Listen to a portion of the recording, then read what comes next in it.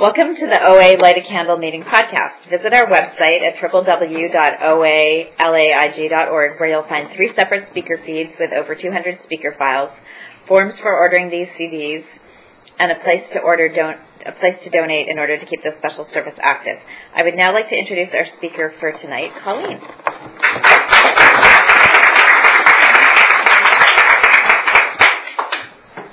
Hi, my name is Colleen. I'm a compulsive overeater. Hi, Colleen. And thank you very much, Mickey, for asking me to come and be of service. It's really an honor to be here and to see such friendly faces. To qualify, and I'll pass my pictures around. I've been abstinent since August 4th of 2002, so I'm coming up on 9 years of abstinence. My top weight when I came into these rooms that I know was 307 pounds, so I'm maintaining about 160 pound weight loss as a result of these 12 steps. And I'm truly, truly grateful. One of the things that those of you who've heard me speak before have seen this, my sponsor that I worked with for many, many years had told me that if I was ever to keep an old piece of my clothing. So I have my size 24 jeans. But, I found out I can actually fit 2 legs into one. It's pretty scary, yeah. But she told me that basically those were waiting for me if I was ever too tired to work my program. And, of course, the irony is that these are really tight. I wasn't actually fitting into them, but I wouldn't go out and buy a size 26 because I didn't want to admit that I was at size 26. And what I've learned in this program is I have to admit all kinds of things that I don't want to admit, but they are always my key to freedom. So just to kind of give you an idea of what it was like, I know we all know what it was like. But basically, for me, I was in so much pain that I didn't know I was in so much pain. I'd spent so many years dragging out with food that I had just become so disconnected that I wasn't even in touch with the fact of what I was doing with the food. In fact, when I first came in, I didn't come in looking for some sort of diet. I didn't come in hoping that I was going to lose weight or anything like that. I just came in because I was really uncomfortable in my skin. I just couldn't handle being in the body that I was in. And I didn't know what to do to stop. And the thought of not eating the way I was eating didn't even occur to me. Because food for me is a drug. So it was not something that I was having too much of. In my view, there's probably not enough.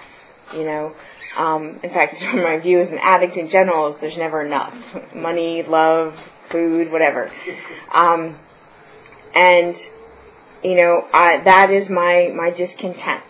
And it's my experience that, I have this sort of God-sized hole, and I tried to fill it with food, and the trick is that it worked for a really long time until it didn't work anymore. And then it was like, oh, excuse my language, shit, what do I do now? I was just like really uncomfortable, and I didn't know where to go. And someone recommended to me this program, and I came in, and I looked at the steps, and I was like, that's kind of funny. There's this God thing and all these steps. And I was someone who had a faith that I practiced. So it wasn't that this God concept was foreign to me. It was just this notion of like, what do you mean? What does God have to do with my food?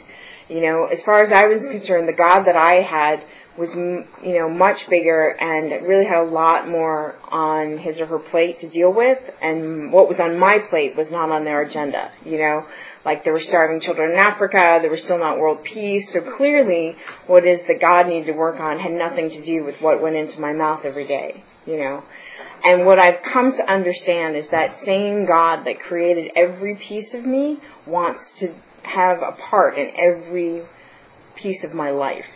What goes on my plate, the thoughts that enter my mind, the people that I interact with, how I treat other people, how I think of myself, how I think of others, how I, embrace the world every day. God wants to be involved in all those pieces of it. And, the beauty of this program is that it can be whatever concept of God that you want, and that is very freeing. Because I know for me, I can often twist that notion into something else as well. So, like I said, when I came in, I was really just in a lot of pain. And really, to be honest with you, it really wasn't until a couple years abstinent, that I really got how much pain I was in. That's how drugged I was. Like, I was so checked out that, like, it took a couple years of abstinence for all the stuff to get out of my system for me to be like, oh, wow, and become really present to how much pain I was in. And then I was really screwed because I couldn't eat over it anymore, you know. And then it was like, oh, my God, what do I do now, you know? And that's just it. Well, that's where the steps come in. That's where the sponsor comes in. That's where the program comes in. That's where all the things that I never wanted to do come in. And, you know, I'm really, really grateful to this program on so many levels, because it has given me a life that I actually want to live today. Because what I understand as I look back on it, and this is just my understanding today, and tomorrow it could be completely different, but I was just trying to kill myself really, really slowly. That's really what it amounts to. You know, I was too chicken to do it in a really bold way, you know, and I had just gotten to the point where I thought, well, maybe this is just as good as it gets, you know, and that's a really sad place to be, because then I'm just kind of going through the motions, you know, and I just thought, well, you know, maybe something will fall out of the sky, maybe something will happen, you know, and it wasn't a bad life, that's the thing, it wasn't horrible, it was just kind of, you know, just sort of there. And there was a joy that was missing in my heart. And there was a sense of peace missing in my heart. And those are pieces that I've gotten back now. Because I think for me, I just sort of disconnected from them. And I started at a very early age. I don't remember my very first compulsive bite. I do remember certain effects of food when I was a kid. I'm originally from Long Island, New York, and there was this Carvel, which is an ice cream place. You guys are like, oh, yeah. At the end of the block, and I remembered, like, when we'd go down there or whatever, and they'd roll the ice cream in the jimmies, which are chocolate sprinkles, for those who don't know. And I remember looking at it and being like, oh, yeah. You know, like, and there was something for me. So, you know, sugar is definitely one of those alcoholic foods for me, and that's something that I don't partake in today. But I tell you, the mind is a really funny thing, because this last week I've been, you know, going through a lot of stuff and feeling a lot of things, and feelings and food seem to go hand in hand for me. And I had this memory all of a sudden of this particular food item, and just thinking about it, I swear to God, I could taste it. I was like, this is how, like, my mind is wired. Like, I have a lot of feelings or angst or something, I start thinking about food, because it's much easier to, like, obsess about that than to actually be present to what I'm feeling. And what I've learned to do one day at a time is embrace that. Because for me, my experience very early on was that my feelings didn't match my environment. I was feeling uncomfortable, unsafe, and nobody around me seemed to mirror that. So I just thought, well, there must be something wrong with me. And that began my story of, there's something wrong with me, you know. It's my fault, there's something wrong with me. And it became this sort of story that I repeated over and over in my life. And so what I learned to do was sort of turn off those feelings. And what I've learned is that feelings are just indications. They're not good or bad. They're not right or, they're just indications. Well, see, that's a problem when you turn off the indications, because then you can't react normally to life. So no wonder by the time I got in here, things were just kind of sort of flatlined. And I know as an addict in recovery, even my MO is just to kind of be flatlined. Like, let's get this done. Let's get it over with so I can just sort of, you know, be like this. And what I realized is, the person who's like this is dead. You know, when you're in the hospital and it goes like this, they call time of death, right? So again, that's sort of where my thinking goes. And, you know, I don't know why I have this disease. You know, I could try and figure that out. And I've learned that understanding why is the booby prize. You know, like, it doesn't get me anywhere. It talks about that in the big book. It's a self-knowledge avails us nothing. So I can know all kinds of, like, I knew on some level the way I was eating was destroying my body, but did that make it stop? No. You know, and for me, I need the steps, and I need this program, because just having that relationship with God was not enough either. You know, because I had a fabulous spiritual life, but I was eating. So how really spiritually connected was I? Because for me, I'm an addict with food, so those don't work together, you know. And, you know, it's sort of a tricky thing sometimes, I think, because we're surrounded by people who, you know, once in a while they indulge in food, it's not a big deal, you know, or, I mean, my God, I can't even tell you, I was just at this gathering of women, and it was this diet, and I'm like, ugh, and it's like a constant conversation in the society we live in. It's like you get barraged by people who try and deal with this, and some deal with it very successfully because they're not addicts, And one of the things that for me, when I came into this program, it talks about in chapter 3 that we have to concede to our innermost selves that we're compulsive overeaters. I really had to get that. And the idea that someday I might be able to eat like a normal person has to be smashed. And for me, I really like how that's described, because if you've ever seen a vase that gets smashed, you ever try to piece it back together, no matter how good the glue is, there's going to be water coming. Like, it's not going back together, And at first that seems sort of devastating on some levels. But what I've gotten is that because that's true for me, that's my ticket to freedom. Because the minute I start pretending like it's something else, or I can do this, or I got it, I can handle this without God's help, then I'm in trouble, And I need to connect with you people. And I don't always like connecting with you people because, you're very unstable. Like, you have feelings and ideas and they don't match the script in my head. And what do you mean? Why are you reacting that way? That's not what was supposed to happen. And oh, by the way, despite my lifetime effort of trying to twist myself into a pretzel to be what I thought you wanted me to be, that doesn't work either, So now I'm really out of luck. And it reminds me, there's this story in one of the stories in the big book, where the sponsor was going on and on because he's like, I don't know who I am anymore. So the sponsor says to him, good, you can be exactly who God wants you to be.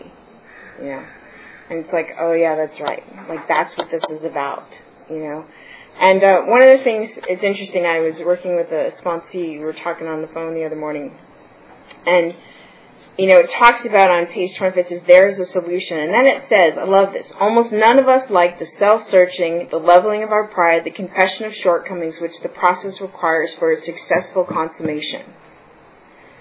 Oh, good. So at least I'm in good company if I don't like this. Because my sponsor would be like, I don't want to do it. I'm like, I got you. I don't want to do it either. And it talks about that in the 12 and 12 as well. That like, why do we want to do this? But if it's going to be successful, these are the things that I have to do. And I can kick and scream and put up a fight, but all I'm doing is delaying my own happiness. All I'm doing is extending my misery, Because all I have to do is take one look at one of those pictures and go, that's right, yeah, that was my idea. That was my way of handling things. And don't get me wrong, I'm actually really grateful for the food. Because for me, I know that if the food hadn't been there, it would have been something else. Because I'm overly sensitive and all those great things that we are.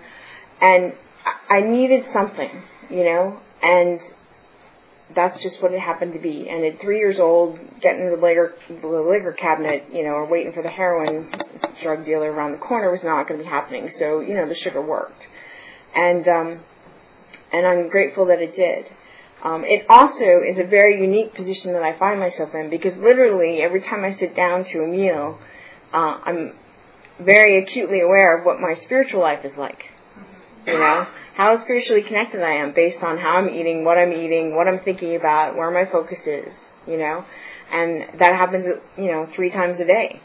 So, it's something where I definitely have to stay connected to God all the time. And, so, when I came in, I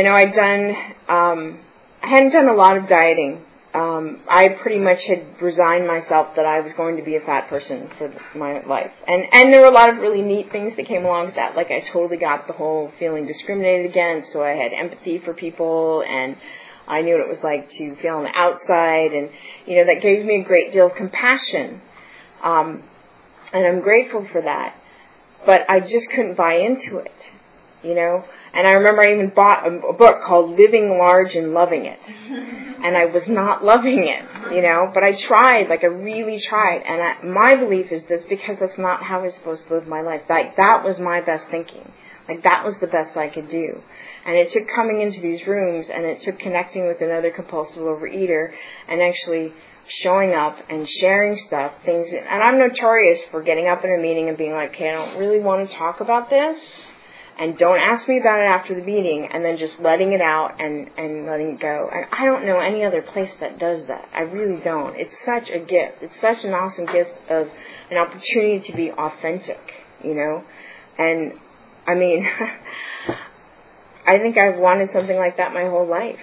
A place where I could just be really honest and be like, you know what, this is what's going on and it sucks, but I know I'm going to get through it. Because we don't stay there, right? We don't stay in the problem. We move into the solution. How can we move forward in life? And that's really what it's about. And so, like I said, when I came in, I was pretty done. There wasn't a lot of fight that I had left for me. And I connected with a sponsor, and she helped me establish an abstinence. My abstinence is 3 meals a day, 2 snacks if necessary. A snack for me is a piece of fruit or a cup of fruit. And for me, that's very specific, because that way I know if something's going in my mouth that's not a fruit, it better be my meal, And I'm not going to waste it on that nut.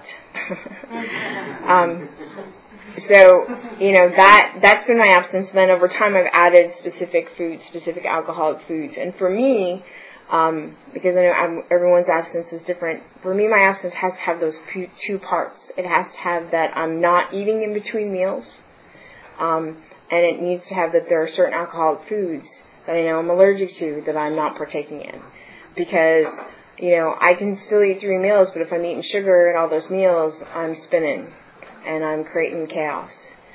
And so that was a huge gift. And she was very kind and she was very sweet. And she said, call me, if you need anything. So I never called her because I didn't want to bother her. Because, I was a bother, don't you know? Like, I didn't want to bother anybody. Actually, growing up in my life, it didn't catch my attention until somebody pointed out to me once. I used to say I'm sorry for everything because I thought it was my fault, like whatever it was. And I remember somebody looked at me and goes, "You're sorry that you're out of that?" I worked at a restaurant or something, and I was like, "Oh, no, we no longer have that." Like, it just didn't occur to me the way that I was using that phrase. And so as I came in, and like I said, I didn't call her very much. So after about 4 months, I was sitting in a meeting, and I was very uncomfortable. And this woman who was speaking, she looked at me, she pointed, she went, "Sweetheart, you're trying to do it by yourself." And I was like, oh my God, she's right, She scared me. I was like, ah! Later on, she became my sponsor, of course. But she connected me with another woman, and that woman had me call her every morning. And I tell you, there's something about the gift that somebody who at 6:15 in the morning picks up the phone and for 15 minutes wants to hear what's going on in your life. I don't know anybody else who'd done that for me before, And she really was such a gift to me. And she was the one who suggested I might have an issue with sugar. And so, in the beginning, in that first year, it was really like 3 binges a day, but I wasn't eating in between those meals. And that's when I had to use the tools. I had to write. I did a lot of writing. I still do a lot of writing. It was really hard for me to pick up the phone in the beginning. I didn't know, I wasn't comfortable calling people, and I didn't want to bother them, right? So, but after about a year of abstinence, I'd let go of some weight when I stopped eating sugar, and I was sitting in a meeting, and I was thinking, what is this? This program is Overeaters Anonymous. I'm still 100 pounds plus overweight. Either I'm doing this or I'm not doing this, And I was like, I need to get the weight off. I can't muck around with this. And so I got a new sponsor, and she had me up my program, and I had to start doing things like planning out my food. I didn't want to do that. I had to get on the scale once a week. I didn't want to do that. I'd call her every morning. I could do that. She had me go to more meetings. I had to make sure I did prayer and meditation every day. And she said to me, whatever form it takes, doesn't matter. You just need to set aside time every morning. And that's a practice that has grown for me. It talks about in Bill's story that we have to perfect and enlarge our spiritual life if we expect to survive the trouble spots ahead. And that for me is so much of what it's about today, that it's about growing in my relationship with my higher power, with God, as I call it. Because if that doesn't get bigger, then the food's going to need to get bigger. Really, quite simply, that's just about how it works, And when my food starts to seem like it's looking bigger, then I know that my spiritual life has gotten smaller, and so I need to step it up, And for me, as I walked through the steps, I really just had to trust that this woman who had lost over 100 pounds and kept it off, I think at the time for like 16 years, that she must have some idea of what she's doing, because she had done better than I had, you know. But I also connected with her because she knew where I came from. She understood that. You know, that's the other gift that we have to give each other, is that we know exactly where we come from, and we can relate to each other in that way that nobody else can, you know. And it's such a miracle, like that when I talk in a meeting, I share about something, and y'all go, oh, yeah, I get it, you know. It's so nice to know that I'm not alone, and my whole life I thought I was alone. And, you know, so as I began to work the steps, she just kept, like, literally, she would, I don't know how she described it, but I always imagined that she'd always be like, where's God, Colleen? Like, she would constantly ask me, where's God? Where's God? Where's God? And I finally got sick of the question. So I started to answer that before she'd ask it, you know. She also taught me a really good tool where she would say things like, what do you not want to talk about? And I was like, oh. And so now the sponsor I have now, I'll be like, oh, and by the way, what I don't want to tell you. And she's like, good, you know. So it got me to talk about this stuff because I can be really good at, like, let's hide things. That was a lot of my eating that I would do when I was younger and I lived at home. This trick I learned from this gal when I was, like, in grade school. We were visiting at a friend's house, and she brought it. We were hanging out in her bedroom, and she opens up her closet, and she had these bags of chips in her closet. And I was like, that's such a good idea. Buy the food and hide it in the bedroom. Why didn't I think of that? I'm so glad that she introduced that to me. And then when I got my driver's license, what do you think I did? I went out, bought food, brought it home. So one of my routines that I would do when I was in college was my parents' bedroom was across the hall from mine, so they would go to sleep. And I would go down to my room really quietly and pull whatever it was, you know, I'm sure you can just put together some alcoholic foods. And then I'd go down to the kitchen, I'd mix it up, and I'd sort of hide it, because in case they randomly woke up, you know, like I was hiding anything, really, like the weight just kept coming on, like it really, I was fooling everyone. Like the dark shirts that I would not tuck in, because then you would know you wouldn't know I was fat, like insanity. I mean, I actually had this thing where I couldn't understand why every time I took a picture, it seemed like my head was like this, you know, or that I was doing like this to create 3 chins. No, I wasn't doing anything. I had 3 chins. That's the thing. Like, but I was so out of touch, people. Like, I didn't get it. You know, I literally remember one point looking down, going, when did this extra stomach come out? Like, I have a master's degree. I'm not, you know, a stupid person, but I just didn't connect the dots. Like, I didn't get that what I was doing with food was causing what was happening with my body, because I couldn't. Like, food is my drug. Like, you know, if I could have shot it up, I would have. It would have been a lot faster, you know. So anyways, that was the thing. And then I'd sort of drone out in front of the TV and pass out and then get up and go to bed or whatever. And that was a lot of how I lived my life, you know. And then when I finally got out on my own, I just sort of continued it. You know, it was the only way I knew how to live. Like, my idea at the end, I used to be a teacher, at the end of a long week, right? You know, I would, like, order the pizza and sit there, half the pizza, half a package of cookie dough. Somebody laughed at me. They go, you know, the whole thing? I was like, come on, I need something in the morning. You know? Morning, by the way, was like 12 o'clock. You know, I mean, God forbid I get up before, like, you know, noon on Saturday. Anyways, like, that was my idea of, like, a well-done week. You know, not like spending time with people, not going out. I mean, I did that too, but, you know, given the option, that's a hard one. So, you know, what I get from working this program is I get to actually want to be around people and live life. And I want to participate, and I want to take risks. I never wanted to do that. Like, I was so afraid of messing everything up, you know, because don't you know it's my fault? Like, these ridiculous stories that I told myself based on circumstances. And I know you're all familiar with them because you have your own, and some of them are very much the same. But they're based on things that were perhaps applicable in the moment. And for some reason, it's like I glommed onto it, and I carried it with me, you know? No wonder I was carrying so much weight on me. It's like there's an AA daily reader called 24 Hours a Day, and on January 2nd, it has this reading about that we're given from our higher power 24 hours to deal with. And when we try and carry the weight of yesterday or of tomorrow, it's too much. And I remember reading that going, wow, that's exactly it. That's exactly what I was doing. I was carrying the weight of yesterday and of what might come tomorrow. And no wonder I couldn't deal with today, you know. But I believe that each day that I wake up, not only am I grateful for an opportunity to be abstinent and to be of service, which is the first thing that I say to myself, then I have everything that I need. And I get anxious and I get fearful and I get afraid when I start thinking about, well, what's going to happen next week, and what about this, and what does this mean, and and I start creating all kinds of stuff in my head, and it really is about my thinking. But I didn't get to that until I put the food down, because until I put the food down, I didn't even know what my thinking was. Like, it was so very mushy up here, it wasn't really clear. But until I put the food down, I'm not going to see that, And so then what I do is that it talks about, when we get to steps 6 and 7, about working with our defects of character. And I call them defenses of character. Because at some level, at some point in time, they worked.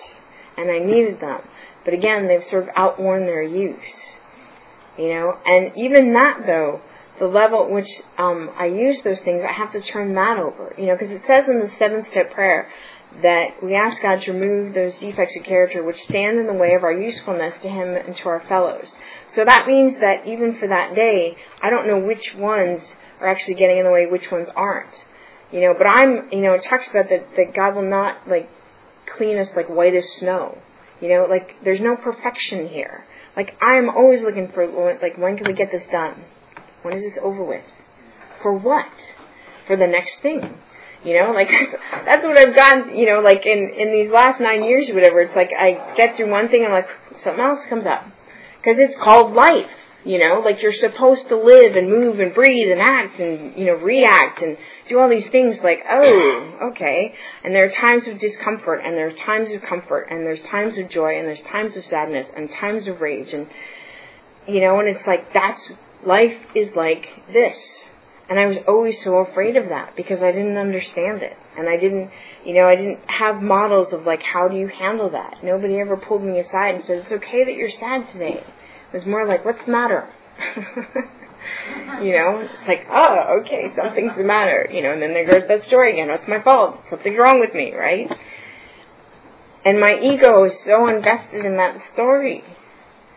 And it's when I stop, and that's what this program has given me, an opportunity to stop and breathe and reconnect with who I really am. And who I really am is not those stories. And who I really am is not who my huge ego has made it out to be. But who I am as a child of God. Who I am as loved. Who I am as pure and beautiful. Because that's how I was created. I remember this story. I think it was one of those Chicken Soup with the Soul books or whatever. It's a story of this little boy and his parents, they have another, a little kid or whatever, and they were very cautious about letting the little toddler see the baby. So they decided, okay, they'll let him go in and, the baby's in the crib or whatever, and they're standing outside the door really carefully watching. And apparently, and I don't know if this is true, but the little kid walks up to the crib and he goes, so tell me what it's like. I've forgotten what God feels like. Aww. And that so reminds me of what this is. That's what these steps do. They remind me what it's like to be connected to God. And I need that. I need that because that's who I am. I'm not pounds of fat. I'm not someone whose fault it is. I'm not someone who there's something wrong with. Who I am is something that's part of this whole thing. But I need to stay connected with this power greater than me because my thinking is going to be very small. It's really kind of ironic when I think about it. I need to live in this really big body to live a really small life. It was wrought with fear. And I'm not saying that I float along like this because I don't. Days are really crappy and I'm God, you suck.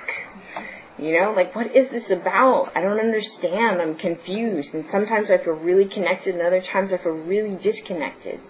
But I still show up. The principles they teach us in these rooms about suiting up and showing up.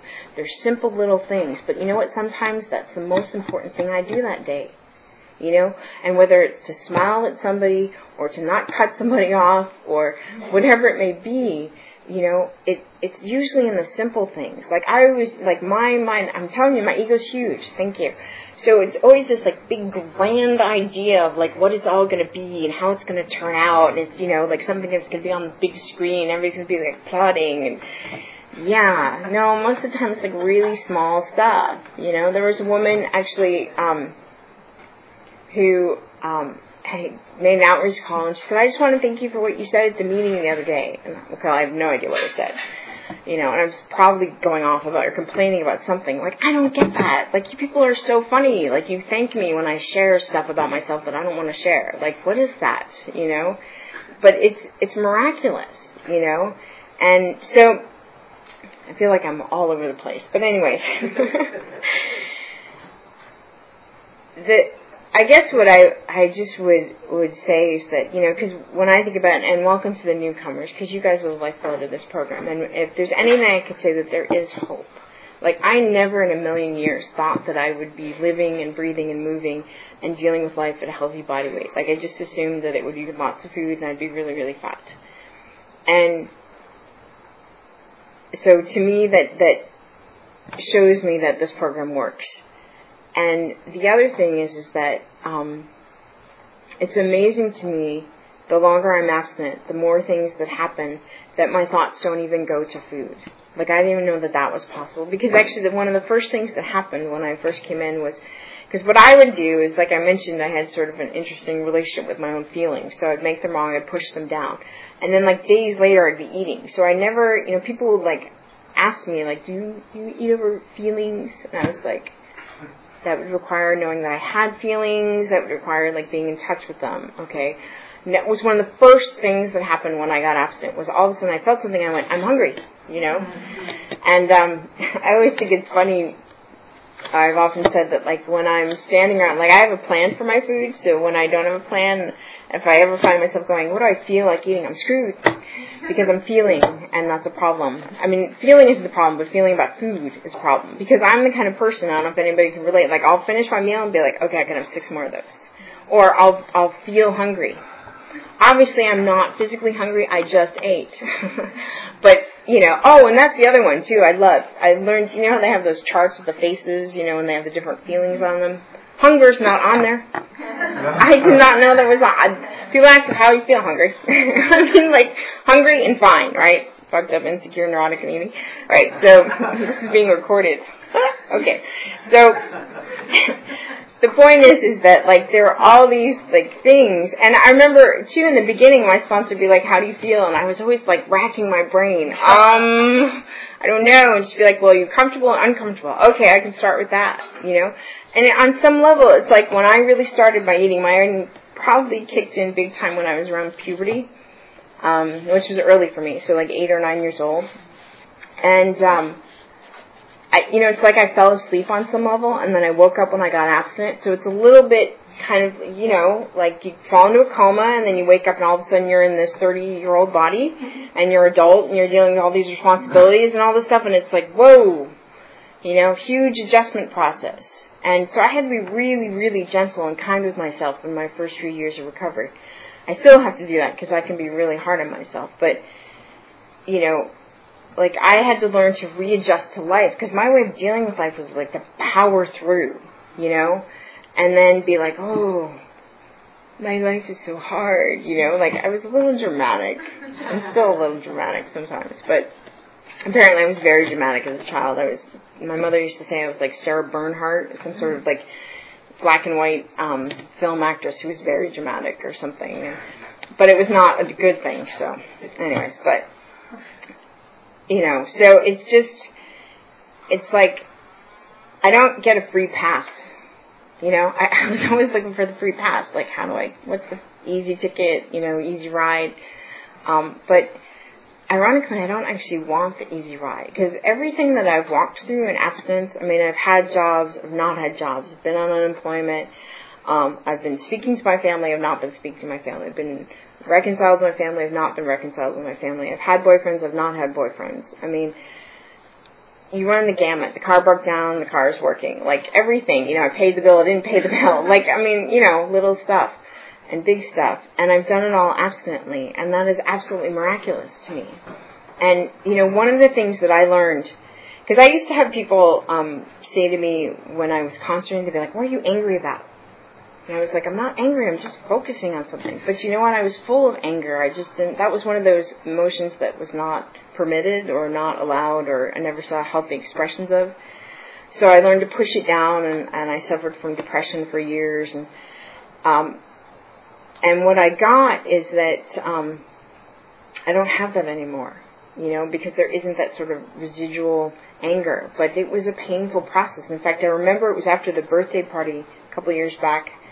I walked out onto the ocean, and I remember this experience of God standing behind me.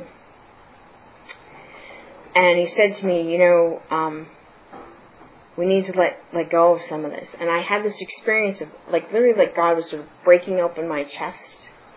And he's like, there's a lot of darkness and we need to let it out. And it's going to hurt really bad, but you're going to be okay. And I remember just standing there and crying. And over the next couple of years, there was a lot of that. There was a lot of darkness that I had to let go of. But because of that, I'm a lot lighter, and there's a lot more love that I can let in. And it's not perfect or anything. I had to learn to love from the spaces of my heart that are open to loving. I had to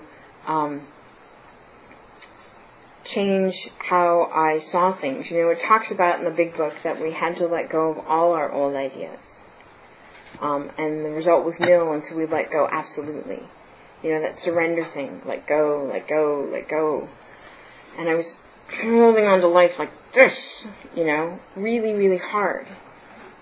And that doesn't work so well.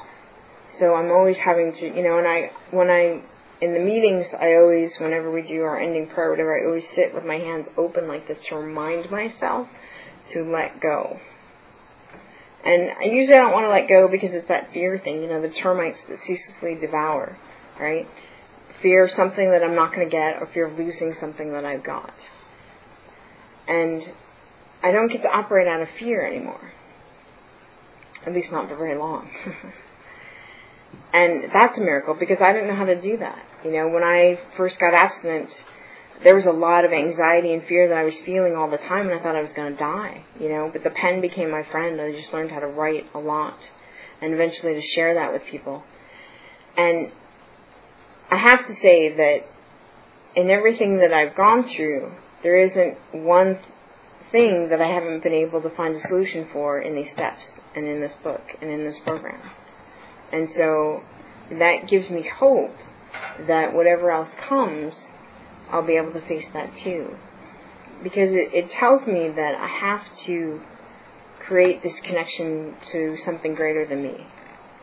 And even that has to change. My whole understanding of God has changed. The faith that I practiced when I came in, I still practice. But it's much bigger and much broader and much more beautiful. I have so much a greater appreciation for it. Because I'm not just going through the motions anymore. And, on some level I feel like this is all very trivial and stuff, that I do this and don't overdose on pizza and cookie dough. But that's actually a really big thing. It's a really big thing, that I don't have to go through life and, worry about whether there's not going to be enough food. Now, that doesn't mean I don't have my moments of worrying that there's not going to be enough food, right? Every time they have one of those scares about food, they gotta when they put the spinach thing in, that hilarious.